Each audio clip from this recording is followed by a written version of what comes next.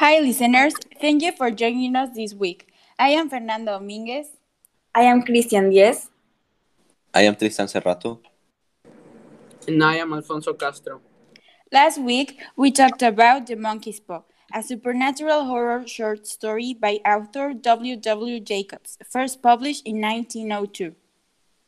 If you haven't heard the last podcast, I recommend you to do it so you can fully understand what we are talking about. Just as a reminder, the story narrates how three wishes are granted to the owner of the monkey's paw, but the wishes come with an enormous price for interfering with fate. Yeah, and for today's topic, we're answering a petition from a listener who texted us after hearing our comments about the story last week. Here is the message. Hello, my name is James Anderson. The other day, my 2-year-old brother saw me reading W. W. Jacobs' The Monkey's Paw for my English language arts class and wants me to read it out loud to him tonight as a bedtime story. I am afraid that the mood and tone of the short story is too dark and scary for my little brother, especially before he sleeps. I was wondering if you guys come up with an idea of how to best change the mood and tone of the monkey's paw, substitute word choices so that it's suitable to read to my little brother tonight. That is such a good idea.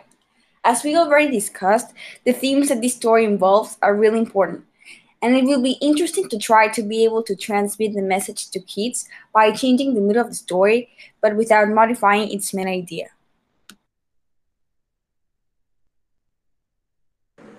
Yes, I totally agree.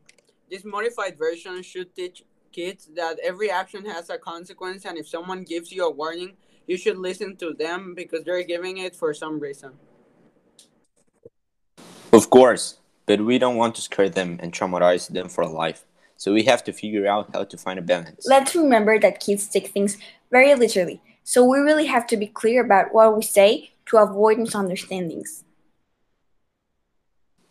Yeah, that's a good Well, point. adults and children alike love horror stories because they enjoy the adrenaline and emotional rush that comes with the feeling of being scared. That is true. Scary stories are something you either really love or avoid at all costs. Logically, we should be running away from things that induce fear, but horror stories have a way of drawing a lot of people in. In fact, the other day I read about the research of experts, which shows there are three different reasons behind why people like scary movies. Which are those reasons? The three main reasons are tension, relevance, and unrealism. For some reason, watching scary movies can be an entire experience due to the mystery and the shock. Others who are drawn to it due to relevance find elements in the movie that they can relate to. Those who like horror due to its unrealism enjoy it because they know for a fact that it's all fake anyways. For them, it's just pure entertainment and fun. Well, but in case of horror stories for kids, there must be other factors involved in order to keep it kids friendly. Sure, one guideline to follow is not being too realistic. It's important for kids to realize that the stories are fictional and cannot exist in real life. Spend time in your mind creating scenarios and plots that take your reader to dark and terrifying locations, but not too close to home. Real life is scary enough. Children tend to read books in which the author is familiar with their environment and the challenges they face. Now, let's discuss. How can the overall tone and mood of a story can be changed? Well, each section of a text has a particularly feel. The feel of a story or scene is primarily achieved through three elements: tone, mood, and style. And while you may hear these words used almost interchangeably, they are different. They are achieved differently and they create different effects. What are the differences? Tone infection is the attitude of the narrator or viewpoint characters towards story events and other characters. In a story with first person POV, tone can also be the narrator's attitude towards the reader. Tone can be manipulated by changing what the narrator focuses on, and through his changing reactions to what is going on in the story, as well as by changing the words used for his thoughts, action, and dialogue. Word choice or diction sentence structure, and word order, and the character's perspective all contribute to the tone. The way the character or narrator approaches the issue, as well as how they react to the environment, sets or changes the tone. The character's attitude will change over the course of a film, but every scene should have a tone, a feel that is created by the character's attitude, and that should stay reasonably constant for the majority of the story. That is, before the character's life is turned upside down by events, a story tones or feel will be constant throughout. Yeah, on the other hand, mood is what the reader feels while reading a scene or story. It's not the reader's emotions, but the atmosphere of a scene or story. It's what the reader reads or feels or notices.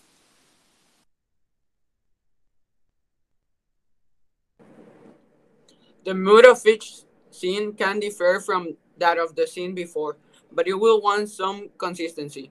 Yet, as the story approaches the climax, the intensity level should change. When it comes to kids, the history needs to be simple and straightforward, and include repetition to emphasize what is important. Repetition is a common element of traditional tales, folk tales, and fairy tales, as well as for literary purposes by repeating words, phrases, situations, and patterns. But now, if we realize it, the story talks about topics such as death, and throughout the story there is a tone of mystery or suspense that could cause terror in young children. There are also some themes in this story that are a bit strong for them. Yeah, there are definitely some parts in the story that I would not tell my siblings even as a joke, much less before going to sleep. That's my point. If we want to adapt the story mood to make the story lighter for a 2-year old, we definitely need to change some words that may cause discomfort or terror. Words like death or even complete sentences that are raised in tone and give the story that mysterious mood could be substituted for words of your choice.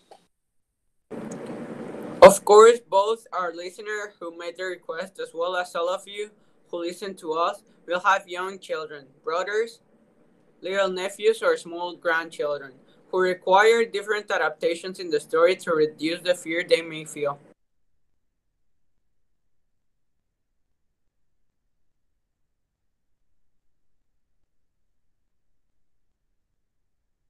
And well, although all children are different and require different adaptations, here we will make some recommendations to facilitate the task of adapting the story for the little ones in the house. As a first option, we have changing the words dead for a lighter one, such as pass away, especially since this word or the specific situation is repeated several times in history, and it could bring negative thoughts in a young child and more if they are about to sleep. We can also substitute those dramatic effects that the author uses to emphasize situations of despair, sadness, or horror, since if we realize it, the tone of the story becomes more terrifying and mysterious with somewhat exaggerated descriptions of these situations. And finally, as an extra recommendation, try to keep that tone of mystery in the story. Change sentences and specific words that you consider to have a high tone for your children, but try as much as possible not to modify the story at all. Remember that it is always good to induce our children to the issues of daily life, little by little, but at a considerable rate. That is all for today. We hope we help and answer your questions, James Anderson. Thank you for listening. See you next week.